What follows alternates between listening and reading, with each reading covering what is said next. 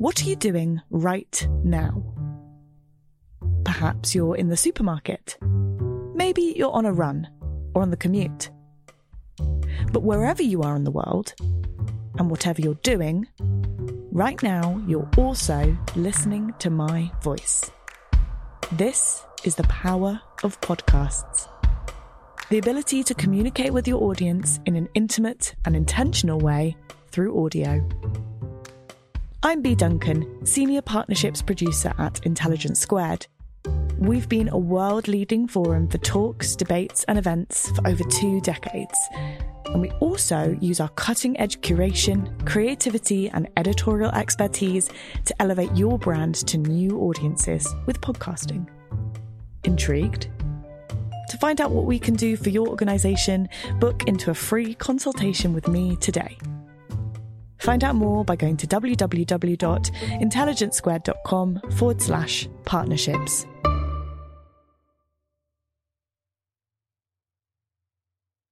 Hello, podcast listeners. I'm Connor, and welcome to this week's episode of Intelligence Squared. Today, we're joined by Mike Berners-Lee to discuss what you can do to save the planet and fight back against climate change. It's a really fascinating conversation which deals with a lot of the themes in Mike's book, There Is No Planet B, and he discussed them in conversation with Jenny Kleeman, the author of Sex, Robots and Vegan Meat and a presenter on Times Radio. And if you do enjoy it, you can find a link for the books in the podcast description. But now, let's go to the episode. Hello and welcome to this Intelligence Squared event with Mike Berners-Lee, who is a hugely respected expert on carbon and sustainability. He is a professor for social futures at Lancaster University and the founder of Small World Consulting, which advises organisations from small businesses to big tech giants on carbon metrics, targets and actions. Here is his recent book, There Is No Planet B, a handbook for the make or break years. It's actually an updated edition, which I think is out today or tomorrow, the updated edition, new edition. Previous books include How Bad Are Bananas?, The Carbon Footprint of Everything, and The Burning Question. We can't burn half the world's oil, coal and gas, so how do we quit? Welcome, Mike. Thank you so much for joining us. Good evening. It's a great pleasure to be here. So you're here to talk about the book. The title of this event is What You Can Do to Save the Planet. So I guess my first question is, what's the book about and what can you do to save the planet? Well, the book is about exactly that, saving the planet. So, I've been working on climate change for 15 years or something. And the harder you look at the whole climate change challenge, the more inescapably clear it becomes that if you want to deal with climate change, you have to see it as just one symptom of something much bigger that's going on. So what is that bigger thing? It's really that humans have been getting more and more powerful every year for centuries or millennia. But what's happened really recently is that we've suddenly become so powerful that we're the biggest thing affecting the planet. And we've reached the point where we don't have to do anything particularly stupid to smash the place up. If we're not careful enough, we will smash the place up. And that's exactly what's happening at high speed now. And so I've got a slide for this, actually, my little sketch to illustrate this. My slide number 1, if we can see that. Okay, so that was my little sketch for it, which just shows, and some people use this big word for it, they call it the Anthropocene, this era in which suddenly humans are the big thing that affect the planet. And, we used to be this small species on the left-hand side there, that could treat the Earth like a big, robust playground. Even 100 years ago, we couldn't smash the whole place up. And then we got more and more powerful. And, now we've reached this point at which suddenly the world is so fragile. And we've had a few decades of being in this Anthropocene, but being able to get away with just living as if we're not. But now, right now, and it really is right now, is the moment at which if we don't transition everything about how we do life to being Anthropocene fit, the consequences are going to hit us really, really hard. So the book is a handbook. How do you want people to use it? Because it's meant to be used in a very practical way, isn't it? Yeah, absolutely. It's written. All books sort of start at page 1 and go through to page 300 and whatever. But ideally, I mean, the context we're in now is that the challenges we face are so inescapably interdependent. It doesn't work to look at climate change over here and then biodiversity over here and then the social issues that we've got to deal with and the economics and politics all separately. You have to join the whole thing up at once. So ideally, you just kind of pick up the book and you'd flick through it like this and you'd just absorb the whole lot simultaneously. You just do that until you'd understood the whole lot, and then and then you'd have it all in your head simultaneously. So my book, which is laid out in kind of in question format, is designed to be the closest you can get to something that you can sort of pick away at and absorb simultaneously, I suppose. But there are also many different ways that you kind of make your core argument in the book, aren't there? That you've got this alphabetized thing at the end where you could read a paragraph a night before you go to bed, as you say. There's your argument summed up in 2 pages, if that's how you want it, or you could read the whole book, or you could just go through the index. I mean, clearly when you were writing it, accessibility was incredibly important to you. Why was that? Oh, it really is. It's partly because I read like a snail myself, but it's partly because I always think with any kind of document, you want to be able to access it, know something about it just by reading the title, and then a bit more by reading the contents page. And if you've got 1 minute, you should be able to flick through and find a few bits. If you really love it, you should be able to read it cover to cover. And if you just want to dip in for reference, and if you want to have sit down for an hour, that's fine. If you just want to read 1 or 2 questions at night before you go to bed, that it should be accessible in every way you want, because the stuff that I'm writing about are really it's absolutely core. I think the stuff that I put in there is the stuff that I think all humans need to get their heads around now, because otherwise we can't manage the situation that we're in. The book has been updated because the original version came out a couple of years ago, didn't it? And so tell us what you've updated in it, because clearly the world has changed a lot over the past 12 months. Yeah, sure. So the book talks about all the things that are going on. So first of all, it talks about all the environmental challenges we've got, so climate change and biodiversity. And actually, can we put up slide 2 here, because it just fleshes it all out in one go. So if you can see that now, in the green around the outside are all the kind of physical challenges that we're facing, like climate change, biodiversity, stuff going on in our oceans, pollution, disease that we're hearing all about. While we deal with all that, we've got to feed the world, feed a rising population. All these things have to be dealt with at once. But the kind of really good news, the one-liner of good news, but I spend the first 50 to 100 pages picking through this in detail, is that from a technical and science point of view, we've got the solutions to all that stuff. If only it was just a challenge of science and technology. So that takes us into the questions of what would it take for humans to be solving these technically solvable challenges. And that takes you into questions of growth. What is our relationship with growth? What things is it still okay for humans to grow? We can't grow our climate emissions. We're unable to grow the size of the planet. We probably better not grow our population too much. Is it okay to grow GDP? All those sorts of questions. But then other questions like, our relationship with technology, which has been fantastic, but it's also, our technology has also taken us to the very dangerous place we're in at the moment. So we need to renegotiate our relationship with it somewhat, even though we need lots of technologies to take us forwards. What it means to be in business, what it means to invest money. Inequality is quite a big part of the book, because we're all on this planet together, like it or not. We all sink or swim as 7.7 billion. And so there's all those kinds of issues. And then right at the very centre of the book, there are questions about core values and ways that we think, which it looks like humans need to get far better at now that we're in the Anthropocene. So that's the kind of that's the context of the book. And in the last 2 years, there's been really quite a lot of development in some of those areas that deserved an update. So we've had probably the biggest thing I would say is that on the one hand, the science has been getting scarier and scarier. And if we're not feeling some adrenaline about that, we really should be.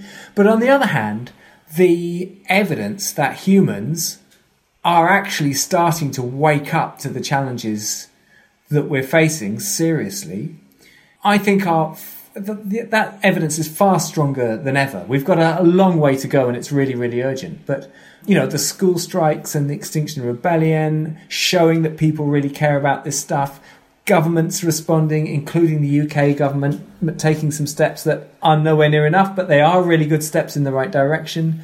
I didn't get a chance to write about Biden getting elected, but there's some change. But also in my work with businesses of all different kinds of business, I'm seeing such a change in what is possible, what people want to do. So all of that needed to be written up, and of course the pandemic, the impact of the pandemic as well. So it deserves an update. So a lot of people watching this now will have been watching Biden being inaugurated and heard his words and perhaps taken quite a lot of hope from those words. Are you feeling much more optimistic now that he is the president? I really hope that this is going to be, a very good chapter. I mean, I think there's no doubt about it. So the Trump years have been like a lead weight on the world's response to climate and the wider environmental crisis. And, whatever Biden turns out to be like, just lifting that weight will make a huge difference. And, Biden is saying, a lot of the things I'd want him to say. I haven't heard his speech today yet, but I did hear his acceptance speeches and Kamala Harris's acceptance speech as well. And I was really struck that there are three core values that I call for in There's No Planet B, which are, I just lay out three values that I think humans now need. From a practical perspective, humanity can't thrive without fostering these values as cultural norms. And those three values were absolutely laced throughout both those two acceptance speeches, and yet they've been absent from the last 4 years of US rhetoric. And I just felt, really elated. I hope Biden's I hope he's as good as I hope he's going to be. How important is America to the fight against climate change? I mean, is it the case that if America is not on board, it's kind of pointless, or is that to overstate it? Yeah, that would be to overstate it. I mean, America's hugely important, but what I think gives me enormous hope is that, so the first thing Trump did was pull out of the Paris Agreement, which was nuts. I mean, every significant country in the world signed up to the Paris Agreement, and then America pulled out. And yet, despite that, the momentum on climate change has still gathered pace. And in the UK, it's gathered a lot of pace. And amongst the population, it's gathered a lot of pace. Amongst the business world, it's gathered a lot of pace, and it's gathered a little bit of pace politically as well. But momentum's grown throughout the world, and now without Trump acting like an anchor on the whole thing, I really think we might see a real change in the pace. And China is also making some of the right noises as well. That's very significant. Let's talk about the pandemic now, because part of your argument in the book is about consumerism and the need for us to not be constantly consuming, expanding. And I think maybe over the past year, we have experienced what it feels like to not be doing that. It feels like we're at a critical point now where we can choose what we want to be after this. You are an incredibly optimistic person. Are you optimistic about the post-pandemic future? Well, I'm an optimist because I'm an optimist in the sense that I think there's everything to play for, or it looks likely that there's everything to play for. Humanity is really playing with fire now. And actually, we tend to talk about the challenges we face as if we understand them a lot more than we really do. The truth of it is we're throwing the dice. We don't know whether we've already crossed tipping points on climate that we now can't go back from. The same with some of the other environmental challenges that are going on. But it looks likely that if we take really strong action right now, we have the opportunity to probably live better than ever, most of us. And so, am I optimistic? What I would say is this. A few years ago, Duncan Clark and I wrote The Burning Question. It's about 2013, all about the big picture on climate change. And when that came out, I remember we sat down together and we were just kind of looking at each other, scratching our heads, going, come on, look, the stuff we've put down here is so not rocket science. And yet the world is just carrying on regardless. It just felt ridiculous. It's like, the global brain is just broken here. And it doesn't feel like that anymore. It feels like there's a long way to go, but it feels that the slow process of humanity waking up has has actually begun in a meaningful way. And I think when you're trying to get system change, and it does need to be a really big, holistic system change, I think the very first parts of that change are the hardest ones. So I've got a little slide on this. So my slide 3, it shows that the curve there is global carbon emissions going up year on year. And if you were looking at this from Mars, you'd say, a Martian would look down take this data from planet Earth and say, we can tell from this that humans haven't noticed climate change yet. I'm picking my words carefully. That curve's going up exactly as if we had not noticed climate change. So the real challenge is the heart of the climate change phenomenon has been, what's that head doing in the sand? But I think that head has moved the first millimetre upwards now. And if you think you're trying to pull that head out the sand, the first millimetre is the hardest one, isn't it? So I'm hopeful that if we all pull hard now, that head might come out of the sand and we might really engage in a very strong transition into everything about how humans carry themselves. And just by the way, the quality of our lives will be immeasurably better when we're making that transition. The title of this event is Mike Berners-Lee on what you can do to save the planet. One of the things that you come up with many different ways that we can save the planet, from changing the way you travel around to changing your consumption habits. But you do talk in the book about whether or not we should all go vegan and vegetarian, and you're quite pragmatic about it, aren't you? That it's not a kind of all or nothing thing for you, but that if we were to drastically cut down our consumption of meat and dairy, that would make a big difference. Perhaps you could talk a bit about that, because I've got another quite specific question afterwards about new and emerging technologies relating to that I'd love to hear your opinion on. But talk about that, about the impact of changing your diet on the planet. Yeah, okay. So it's one of the, there's no getting around it. If you look at our food and land system, it's about a quarter of the whole climate challenge, but it's also, we also desperately need to stop hemorrhaging our biodiversity, and we need to feed a rising global population. And if you look at the role of meat and dairy in this, it's clear cut that the amount of meat and dairy we have in our food system is putting enormous pressure on our food and land, our biodiversity, the climate, and everything. And it's not that we need to go absolutely 100% vegan or even vegetarian, but it is pretty clear cut that at the global level, and even more than that at the UK level, we need to eat a lot less meat and dairy. The good news is that that'll be good for us as well. It could be really tasty. We'll get used to it. We'll get to enjoy it. We'll get to the point where it's what we want to do. But it's like so many things in terms of personal actions. We don't need to be really hard and fast about it, but we do need to make a lot of change. And similarly, we don't need to never fly, but we do need to only fly for really good reasons. And that's, if that makes it sound like it's all a bit of wearing a hair shirt, going on the sustainability thing, overall, it's absolutely not. It's full of opportunities to go and strip out the rubbish from our lives that just stresses us out and doesn't bring any quality at all, and add in things that are, really do add value to our lives, like community and health and, all kinds of other stuff.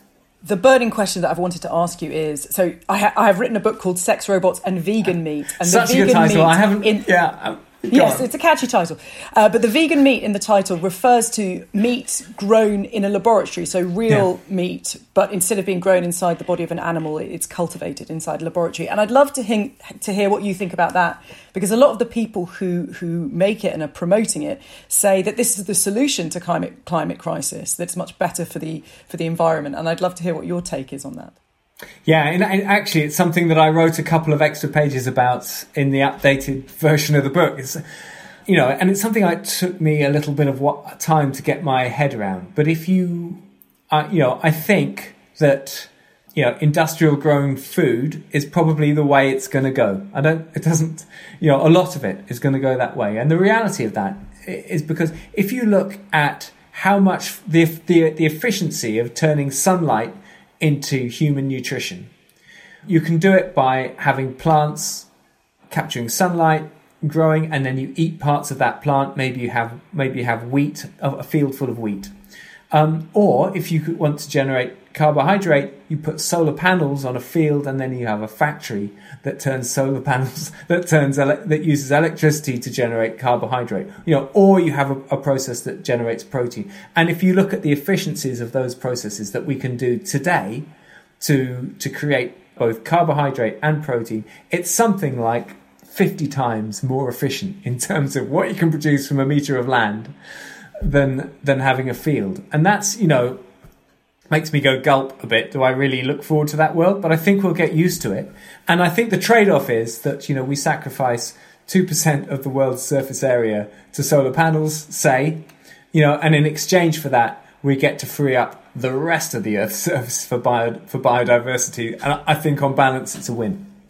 I also want to ask about, obviously your book is called There Is No Planet B. But there are some people who think that there might be a planet B. There is a move to colonize space. You have Elon Musk, you have Jeff Bezos, you have lots of people investing, private investment. And there is an idea that you could move heavy polluting industry somewhere into outer space and we could continue as normal, but on another planet. What do you think about that? Well, I'm so glad you asked me that question. And I did some back of the envelope calculations to head off exactly this line of thought in the book, which does try to be fun as well as serious at the same time. But if you look at the nearest planet that could be any good for humans to live on, right? In other words, has an atmosphere and so on, is pretty local in universe terms. It's only 4 light years away. And so if you're prepared to have a long journey, a 40-year journey, you will need to travel at a tenth of the speed of light. And if you look at the kinetic energy that's required to get a human up to that speed, it's absolutely enormous. And that's just a human flying through the air, flying through space in their underpants, which of course would be instant death. So if you give them just a small spaceship, it would, and in the book I cranked all the numbers on this, but it turns out that if you wanted to put something like 100 people on that journey, it would require a whole year's worth of humanity's entire energy supply. So Jeff Bezos and Elon Musk, well, they might be able to just about get them and their families off on this spaceship. Possibly. But, for us mere mortals, it's a complete pipe dream. For ourselves, for our next generation, 10 generations down the line, it's not happening. We're stuck on our beautiful planet A, like it or not, and Star Trek is fiction. But what about if we stayed put and we put polluting industries on the moon? I'm being devil's advocate here. This is not something that I'm seriously planning for in my own life. But there are people who say that that's a possibility. That's a way out of climate crisis. If we can't look after the Earth, then it's not going to do us any good to mess up the moon as well. Yes, I would agree with that. So you talk about Extinction Rebellion in the updated version of the book. And I wonder what you make of them now, because perhaps even since you wrote the updated version, they have changed quite a lot. I mean, you say in the book that they're a very impressive movement. Do you think that over the last few months they might have lost their way a bit? Well, I don't expect them to be perfect, and I know that they'll make mistakes. I know they'll always get heavily criticised for those mistakes, and also the pandemic has really confused has been a real spanner in the works in a way. It was clear cut in some ways how they should go about things. But but what I think about Extinction Rebellion, and I'm amazed the sort of circles that I've been able to talk very positively about them in workshops full of asset managers, I can say what a positive contribution they've made to the world. And I thought I'd be looked at like some sort of sandal-wearing hippie, and I'm not getting that look at all. But I have to be, just to be clear about what I am saying, I think, we have to have the change. And if protest is what it takes, the right kind of protest, then great. If I think back to the original protests of April 2019 when they were on Waterloo Bridge and several other locations around London, and they were being extremely positive in the way that they were protesting. They were making sure that the flavour of their protest was like a taste of a better world. You know, there were music and free food, and there were talks, and they were really emphasising, look, you know, there's no alcohol, drugs, of course, and we respect everybody. We respect the police. We respect all politicians. We respect each other. So, you know, and these are the three values that in my book that I say are so essential, and probably the heart of it all are respecting all people in the world, as giving all people equal respect in their inherent value as humans, respecting all the other species as well, and finally respecting truth for its own sake, no matter how inconvenient that might be. And those three values were just really strongly embedded in everything they did. And there was no doubt about it. They opened up space in the UK, political space for the UK to increase its targets, and I've talked to politicians who are very clear about that. And they opened up space in the business world for asset managers, businesses of all kinds to be bolder and go further. I think how they go about it, and I write about this in the book, is very, very important. It's not just about screaming from the streets. They've got to make it really clear. Any protest has got to make it really clear to everybody that they stand for a better world that really works for everybody. And I think they need to demonstrate that so it's not just words, they need to see it happening. You write a lot about what you call hair shirtism, and I wanted to ask you about that. I mean, do you think that environmentalism has been undermined by a kind of purism in the environmental movement and in ethical veganism, for example, that can feel quite daunting and quite alienating for people that aren't within the movement? Well, I think it's a shame, but if that happens, and I think it's kind of also a cheap trick from critics to try and stereotype people who care about the environment in that way. You know, it's not the kind of world that I stand for. I'm very clear, and I do write. You know, I try and sum this up in one paragraph at the start of the book to try and create a flavour of the kind of world that I envisage. And, you know, it is a better one for everybody. It's more fun to live in. The air's cleaner. We're more connected to the people around us. Our jobs are more fulfilling. The pressures we put on ourselves are more self-inflicted and less inflicted by other people. You know, we compete for fun, but we collaborate when it's serious.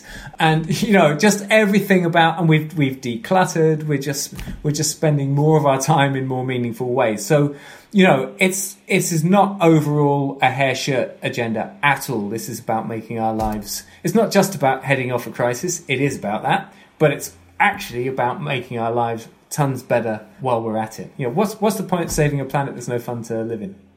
We're going to go to questions in a moment, but I wanted to ask you finally, I mean, you talk about respecting truth.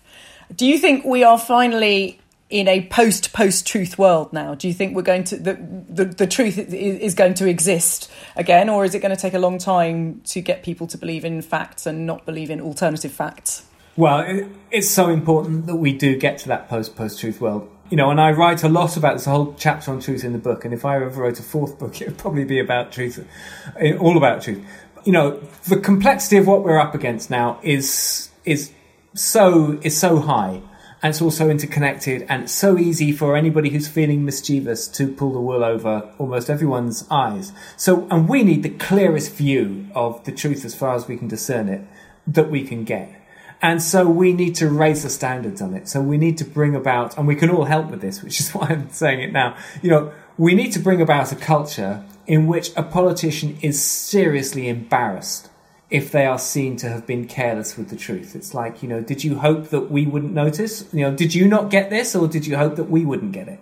And, you know, it needs to be properly threatening to their careers. And the same goes for the business world. You know, I've seen so much awful greenwash over the last decade or two that I've been working full time on this agenda. And we need to create an environment in which, if a business is not necessarily lying, but misdirecting our attention or being disingenuous, we need to create an environment in which they will feel really exposed and embarrassed, because they know their customers will walk away, their staff will care about it enough that they won't want to be associated with them. You know, and, you know, between us all, we can push for that. And, you know, America has just taken one step in the right direction, and it's got a lot of work to go on that. I love that idea there. That's a very hopeful idea, that the kind of the quest for truth is up to us, really. It's up to us to demand it. Let's go to some questions now. Mike says, you're Mike. He says, Mike, I live in South Lakes, not far from you at Lancaster University. Many of the fields are currently underwater. Do you agree that farming needs to change? And if so, how? Yeah, farming needs to change all over the world, but specifically in the UK. And we've got a great opportunity to really do the right thing with our land. So it's complex. It's, we need to do the right thing in terms of food supply, in terms of biodiversity, also in terms of the communities who work the land. And actually doing the right thing with land takes skill and effort and people. So we need more farmers, not less. They need to be incentivized to absolutely do the right thing. It's really complex. I mean, once anyone who's listening, once you finish reading There's No Planet B, please do pick up English Pastoral, James Rebank's new book. He's a Lake District farmer, and he's really rolled up his sleeves on these questions of, how do you do the right thing by the land, by the food, by the communities, all the rest of it. And, and he's a smart guy, and he says, he has to get experts onto his land the whole time because the complexity of just his little hill farm is so high that one farmer can't get their heads around it in a lifetime. So, yes, we need to do the right thing. Having said all that, there are some fairly simple things that we could do to make big improvements just by incentivizing the right kinds of practice. But yes, huge change.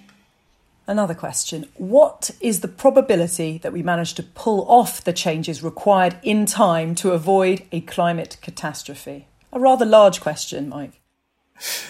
Well, it's not 0% and it's not 100%, which means there's everything to play for, and we should all be, and the harder we push, the better our chances become. Those things I think I can say, for sure. The truth of it is, we don't know whether we've already tipped things to a point at which a combination of feedback mechanisms, methane exploding out of the melting permafrost, plus the melting ice caps, plus the wildfires, together have created a situation that we can't undo. We think we're okay at the moment, but we don't know for sure.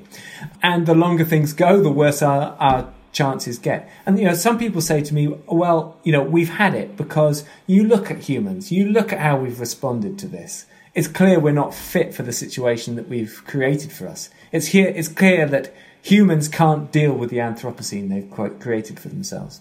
And I think that's distinctly unproven, but it is true that we won't deal with it by carrying on as we've been doing. So the kind of transition that we need to see is deep. It affects how we think, what our values are, which we can cultivate through deliberate action, how we do our economics, how we structure up our politics. It is deep change. There's an excellent question here. In the West, there is an awareness around sustainability. In most countries and for most people, other issues are of immediate interest and sustainability falls behind as a topic. How can we/you reach these people with the message of your book? Well, the most important people to reach are the people in the developed world who need to take the leading action, right now. We're the people with the biggest impacts, and that's absolutely right. If you're struggling to have what it takes to have, a decent quality of life, then in a developing country, then then you legitimately have to some degree other priorities. But it's up to us to make it good and acceptable and possible for developing countries to go down the sustainability route as well. We can help countries to transition from being poor to being sustainably wealthy. And is your book necessarily for people in developing countries, would you say? Is this a global book or is it a pointed message for us in the developed world, do you think? Well, the book's written from very much a global perspective. So, the challenges we face in the Anthropocene are global challenges. There's no getting around it. There are 7.7 billion of us, and if we don't begin to treat 7.7 billion people as if they all matter, then we're just never going to be able to look after a planet as fragile, as we're at. But a lot of the messages about what we can do I suppose I have in mind probably the developed world most of the time, because actually it's primarily us that need to be the lead actors on it right now. Another question. How should we recalibrate our assessment/estimation of GDP to reflect the negative impact of our activity, not just in the way in which we estimate GDP currently, in order to direct government policies to meet the climate and environmental challenges? Well, GDP, that's one of the things we need to look at is metrics and what we do with metrics and which metrics we use. So GDP, has just got so overrated. It was invented, when 100 years ago or something. It was never really intended to be used as the big master metric of success that it's treated as now. And it's completely out of place and inappropriate. So it's not that GDP is a bad metric. It's just that we need to unfixate ourselves, and we need to tune in to other things that matter more, that are more connected with the well-being of people and planet. And so that when a chancellor starts banging on about GDP, everyone just yawns at them, right? Because we're interested in other stuff more. But it's also true to say that, all metrics are a bit reductionist, and we need to treat them all with a pinch of salt. You can game them all, and, we game GDP terribly at the moment. And, but any metric, you can game it. So you need to stand back to it and say, look, we were only using that metric because of some qualitative thing that was really important to us, like the health of people and planet. So there's a whole, and the implications for economics are enormous. So it's really unsurprising that today's economics are unfit for purpose, because we honed our economics over millennia in a pre-Anthropocene world. And that's a totally different context for humanity to be in. So now we need to rework into something that is fit for the modern world. And so I heard Mark Carney's Reith lectures, which in many ways I found really heartening, to have a proper, highly respected mainstream economist taking on some of this stuff.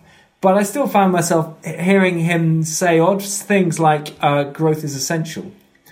And I want to go, whoa, hang on, wait a minute. We need to totally unpick that. Growth of what exactly? GDP, the size of the planet, the human population, our energy supply. Growth of what? And what exactly lets you know that it's essential? Let's go back to first principles properly on all of that. So, flawed though they may be, what metrics would you say are more useful measures of success? Well, human well-being measures are really, really flawed, but you can, as long as you treat them with a lot of caution, they're worth something. Biodiversity metrics are, again, you can always gain them, but, they are, much more worth having. There's one very simple metric. I spend a lot of my time, especially at work, counting carbon numbers. And, that is one beautiful metric, because there is an absolutely direct and pretty simple correlation between the way we're mucking about with our climate and the billions of tons of carbon dioxide that we're sticking up in the atmosphere. So that's one example of a pretty clear metric.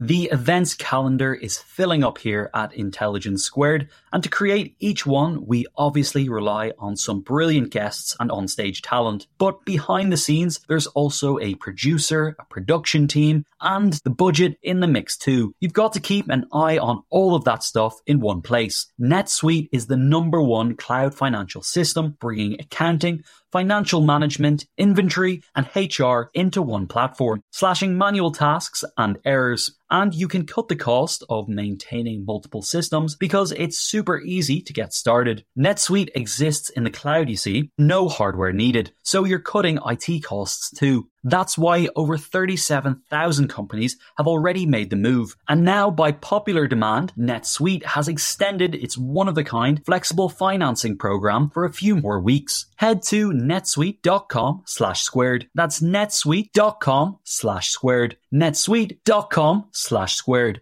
This show is sponsored by BetterHelp, because whether you're thinking about challenges big or small, let's not dress it up. Life can be pretty stressful, so it's healthy to have a place to discuss those thoughts and share what's on your mind. Therapy is a safe space to get things off your chest and to figure out how to work through whatever's weighing you down. We've heard from plenty of the biggest thinkers on psychology and wellness on this podcast, and it's clear that therapy doesn't always have to be solely about addressing some big scary trauma. It could just be a way to learn a few new coping skills and empower you to become the best version of yourself. So if you're thinking of starting therapy, give BetterHelp a try. It's entirely online, designed to be convenient, flexible, and suited to your schedule. Just fill out a brief questionnaire to get matched with a licensed therapist and switch therapists anytime with no additional charge. Get it off your chest with BetterHelp. Visit betterhelp.com/intelligence today to get 10% off your first month. That's BetterHelp, HELP.com/intelligence.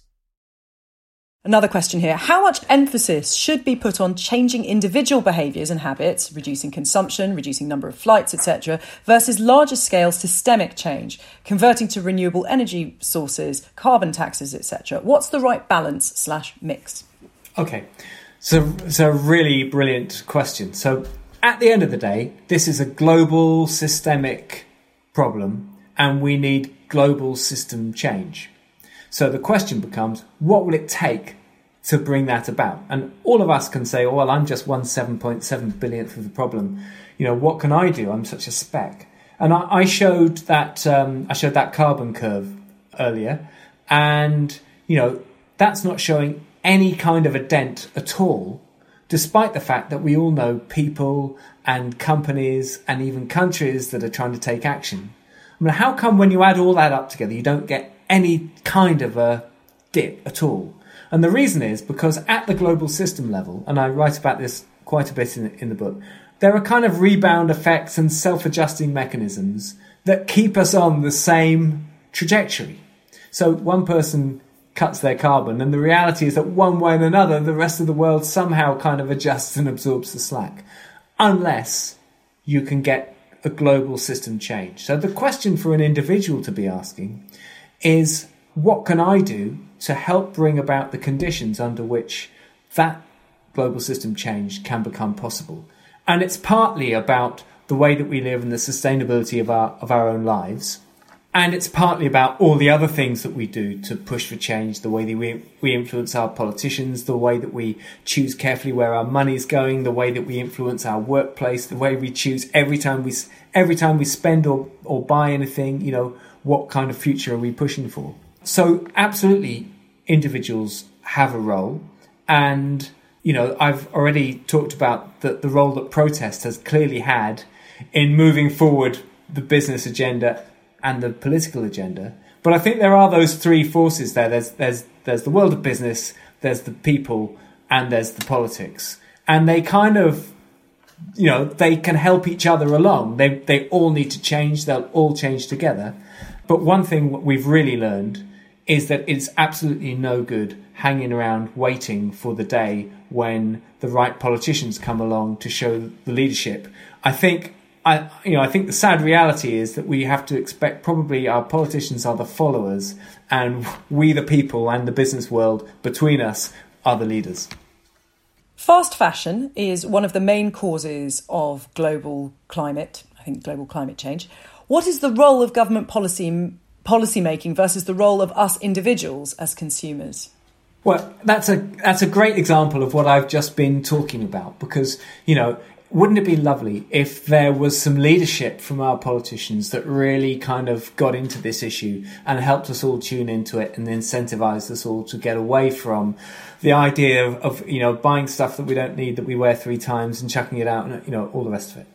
But the reality is that kind, you know, and there is a role for politics and, you know, and legislation and, you know, incentives to help with that. But the reality is that the politicals, that, you know, because our politicians, you know, I don't think of them as the leaders. They are primarily the followers in this. You know, they will wait until the space has been opened up by the demonstration that the people that they govern care about this stuff. So what we can all do is liberate ourselves from it by just, you know, dematerializing a bit, buying clothes, for example, less frequently, buying high quality stuff that's sustainably made, getting it mended when it needs repairing, passing it on, just detuning from the kind of the needless quantities of clothing, furniture, whatever that we buy. Do you think the pandemic might have helped with that, though? That sort of change in our thinking. Fast fashion is all very well, but if you have nowhere to go, people are going to buy fewer outfits. And also, I think we're all a lot more rooted in our local communities now, aren't we? I mean, I'm speaking personally here, but I know that I have been getting things secondhand from people who live nearby rather than buying things. Do you think this is a kind of critical moment in our thinking when it comes to that kind of consumption? Well, I hope so. I mean, I think this pandemic has been a mixture of, in terms of the system change that I've been calling for. I think this pandemic has been a mixture of, on the one hand, a big distraction from it, and on the other hand, it has really helped us along the way. So one thing's, we've been forced to change. It's been horrible in lots and lots of ways, but for goodness sake, as and when we can rebuild our lives, let's choose how we rebuild them and make them better than they've been before. And there are actually some things for lots of us about this pandemic. I kind of hesitate to say it, but there are some things that have been better about it. So I've done no ironing at all for probably a year now.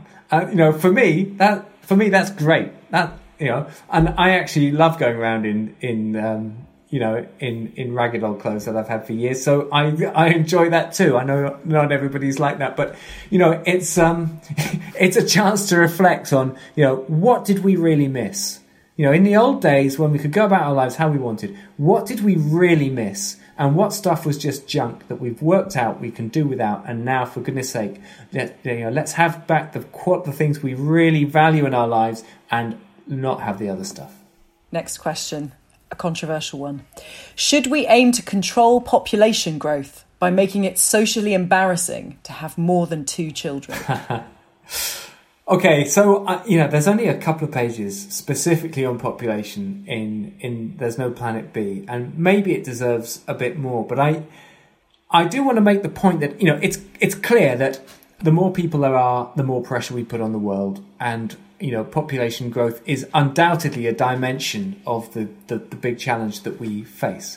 But it's also true to say that 12 billion careful people could snuggle up together on planet Earth and live very nicely with all the other species as well. And it's also true to say that 1 billion careless people would smash the place up in no time. So population is an important dimension of this, but it's not the silver bullet that some people, or the single issue that some people talk about it as. Should there be social stigma around having more than 2 kids? It's one of those deeply personal decisions. No, I'd possibly say not, but I would also encourage everybody who's at that point in their lives to think really carefully about the sustainability dimension, because, like it or not, it's definitely there now. Here is a question from Simon from Cumbria. Mike, do you approve of the use of GM crops to help alleviate global food shortages? Well, I think the GM debate, when it hit the headlines originally, a decade or two ago, came out because, there was some stuff going on around GM that was really quite, really stood to be very negative from a social point of view and potentially from a biodiversity point of view as well. But we need, there's a lot of technological transformation that we could do within our food system in order to do it more sustainably. And genetic modification is probably done in the right way, really, really carefully with all the checks and balances, is probably a part of that transition. I've already talked about how actually I think that we are going to be getting more and more of our nutrition without the use of photosynthesis. And I say that, and I'm expecting some of the audience to be thinking, that sounds pretty terrible. I think it does take some getting your head around, but I suspect it is an increasing part of the future, and it will take a lot of pressure off the food and land system to enable us to do absolutely the right thing by the rest of the ecosystem. Here's a question in 3 parts. What action can we take which doesn't destroy jobs? How can you get people to make changes? What changes can we make day to day? Okay, so first up, the jobs question. So there are plenty of jobs in the green recovery. So, for example, as we come out of this pandemic, it's so important that the economic recovery is a deep green recovery. And there's so much potential for it. We've talked a little bit about food and land. It takes more people to do the right thing with a piece of land. And especially where I live, where every bit of land is different. It really, varies from metre to metre. It takes real skill and understanding to do the right thing. Is this bit good for does this bit need a tree, or should we just rewild it, or can we put soybeans, or is it one of those pieces of land that actually you can put is the right thing to do is to put some animals on, and if so, how, and or what? It's very, very complex. That takes a lot of jobs at every skill level you can think of. And the same goes for retrofitting our infrastructure, and the same goes for all our renewable energy. So, there is more, if anything, there is more inherent requirement for people to do work in the low, in the sustainable world. Although there isn't a requirement for anybody to have to be a slave in the sustainable world. So we can pick, how we go about that jobs thing. And I think, we use that jobs metric as a simple number. And I try and unpick this, in the book.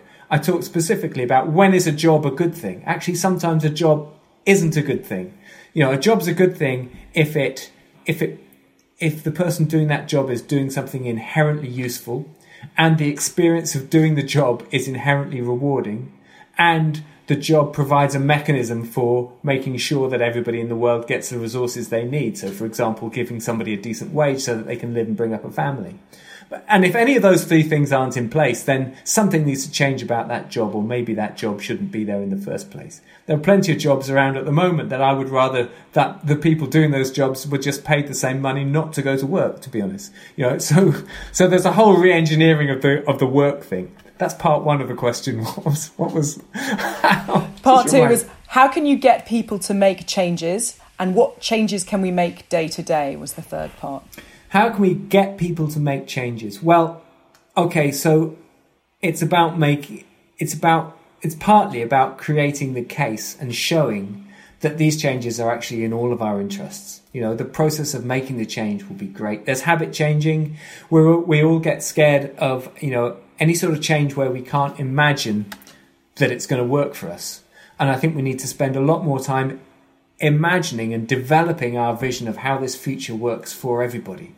So one example I'll give of this is that I live in Cumbria, and there's an insane plan to open up a brand new coal mine off the west coast of Cumbria. It's going to bring 2 or 3 million tons of coal a year out of the ground, with an enormous carbon footprint of sort of 8 million tons a year or something.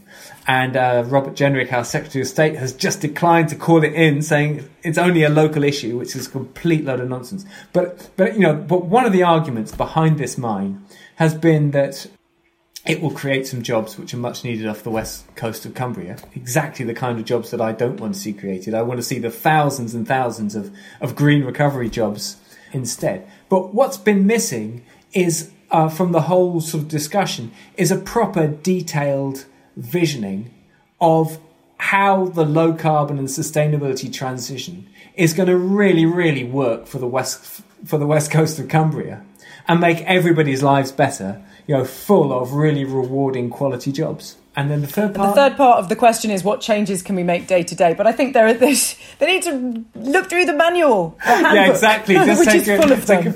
Take a flick through, yeah. Take a flick through. We've got time for a couple more questions, I think. I like the look of this one. Since we've hardly travelled by plane over the last few months, hasn't this had any positive effect on the environment? Yes, it has. And if you look at the carbon savings that have gone on from all the things that have changed as a result of the pandemic in 2020, it adds up to humanity buying itself something like, at a best estimate, buying itself something like 3.5 weeks of extra time on the climate crisis. Right? So it's totally, it's totally irrelevant in the scheme of things in its own right, and just as it is. However, if some of the changes that we've made prove to us that change is possible, then maybe they become really significant because they're the springboard from which we begin this transition in earnest. And specifically on flying, so I said that we've got all the technologies in place, there or thereabouts, to transition to a sustainable world. If there's a fly in the ointment, there's a lot of technical detail on all of that, and it is complex, and it will take working through and all the rest of it. But if there's one fly in the ointment, it's that we just do not know yet how to put a long-haul passenger flight in the air without burning through something like 100 tons of liquid hydrocarbon fuel. And, so there's no getting around the very high carbon cost of flying. And we're going to need to fly less. And I said this is not about hair shirtism, but if there's any element of wearing a hair shirt, we're going to need to constrain that, because we just haven't got that particular solution yet. Which doesn't mean to say nobody can ever fly. It doesn't even mean to say you can't take a leisure flight. It does mean to say we just need a better reason for it than we used to have. And I don't think the aviation industry will recover from the contraction that it's had, because I think it was already starting to fly in the face of the science. It was already facing a headwind because the science was mounting up on it. If the world governments are slow to act, is there any value in using the world leaders of religion that believe in a creator to use their pulpits to promote your message? They surely should be in the business of saving their God's creation. Yeah, absolutely. So, we need we need whatever leadership we can get, wherever we can get it. I'm not a Catholic, and I've been deeply critical of some popes in the past. But we even went out and got a bobblehead of the Pope and put it on the mantelpiece a few years back, because we were so impressed with some of the things that he said about climate in his encyclical about, I think it was about 5 years ago. So absolutely there's a place for this, and all religious movements can show important leadership, and some of them are. I would say some of the best thinking on climate and ecology is coming out of religious movements. I think we have time for one more. Yes. Seeing how little humans have achieved to control CO2 emissions over the last few decades, is it possible that this is a lost battle? Are we actually still on time? Do you ever get climate change anxious?